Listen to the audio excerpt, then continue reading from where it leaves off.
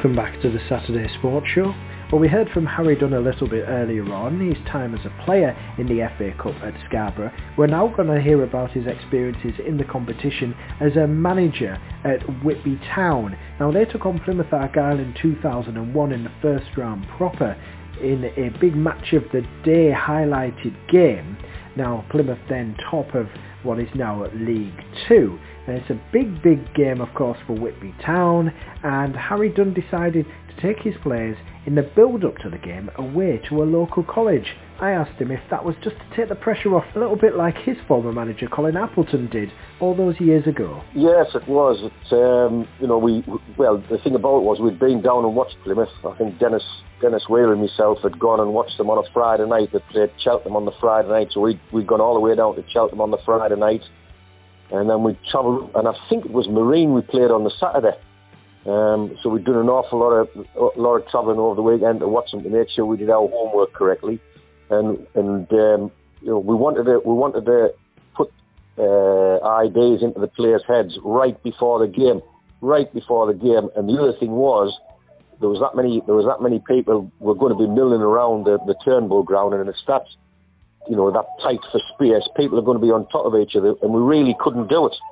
So the idea was you had to get all the players away from what was going on, like you quite rightly said, would be to also put the last minute preparations for the game, so it was fresh in the players' minds, and it worked a treat, to be perfectly honest. That was former Whitby Town manager Harry Dunn talking about his club's exploits in the FA Cup back in 2001 when they took Plymouth Argyle, who were top of what was then the equivalent of League 2, to a replay before losing 3-2 down in Devon. I caught up with one of Dunn's former defenders, Dave Goodchild, who talked about his cup exploits with the club, starting off with that big game at the Turnbull ground against Plymouth.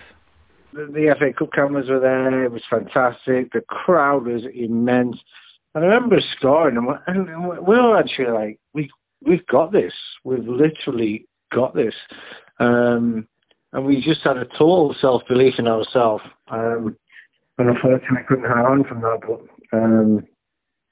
I just remember the FA Cup cameras coming in. I remember the changing rooms.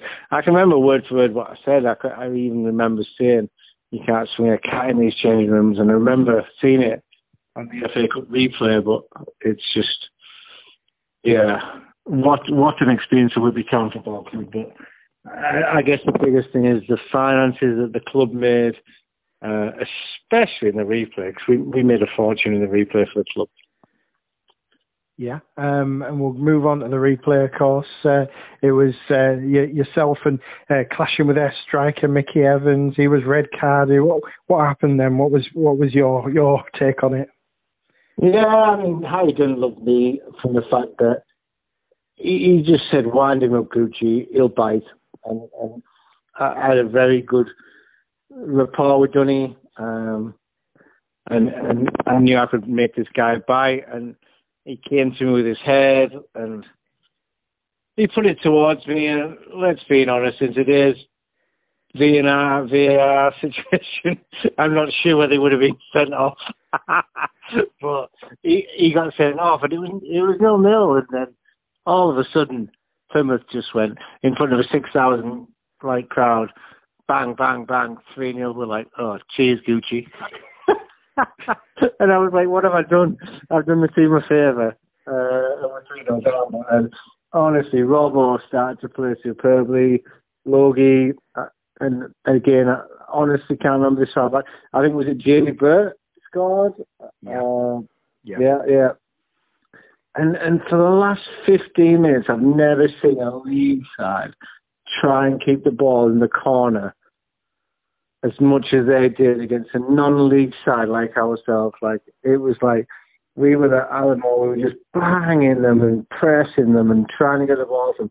And it was 3-2, and they were just panicking. But it was such a good experience for us. It really was. Well, speaking to Harry Dunn earlier, he even said that Paul Sturrock, the Plymouth manager, had said to him it was just a matter of time, another 10 minutes, and he said another 10 minutes and you'd have done us, Harry, and I imagine that's how you lads felt as well. Oh God, yeah. Even 5 minutes, 10 minutes. We were absolutely knocking on the door. For a group of non-league guys, we had the best team spirit and cohesion you can ever think of in a team. We used to go on a weekend together. Everybody used to come out, and we used to train together, have groups together. But honestly, we had that team. They were petrified of us. They were, honestly, like I said, they were keeping the ball in the corner. They were scared to kick the ball up front, and we just showed how good we were over not just that game, but a long period of time, in my opinion. Rugby Town was just so good for a period of time. It was frightening. I was going to say, and that takes us back to 96, 97. Arguably Whitby Town's best ever season in their history, winning the FA Finals at Wembley Stadium, winning promotion for the first time from the Northern League, and never looked back, you could say, after that. And during that season, they had a run to the first round of the FA Cup.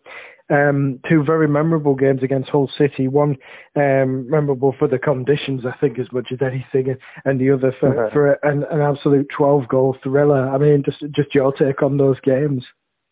Yeah, clearly the first game at Scarborough was absolute mudfest. It was a fantastic game. I got transferred to play at Scarborough. Again, we were super confident. The boys were there. I remember chatting to Kenny Goodrick and Hodgie and Mitch before the game, and like, Gucci, we got this. And we all thought we had got it. But we were playing against a league opposition who had some quality players. I think the first result was honestly fair. And with the situation being, you know, we weren't overly disappointed going back to Hull. Clearly, you're going to jump to the next fixture, and wow, we had them, man. We had them 4-3 up, and then Dwayne Darby scored an absolute worldie. I tell you, Laurie Pearson, for all his critics and for all his people who don't like him, he was immense that game, and I love Loz. I chatted to him last week, but he was immense that game. But God, once it went 4-4, he scored that goal. We were physically and mentally exhausted, and I mean it. And then it just went bang, bang, bang, bang.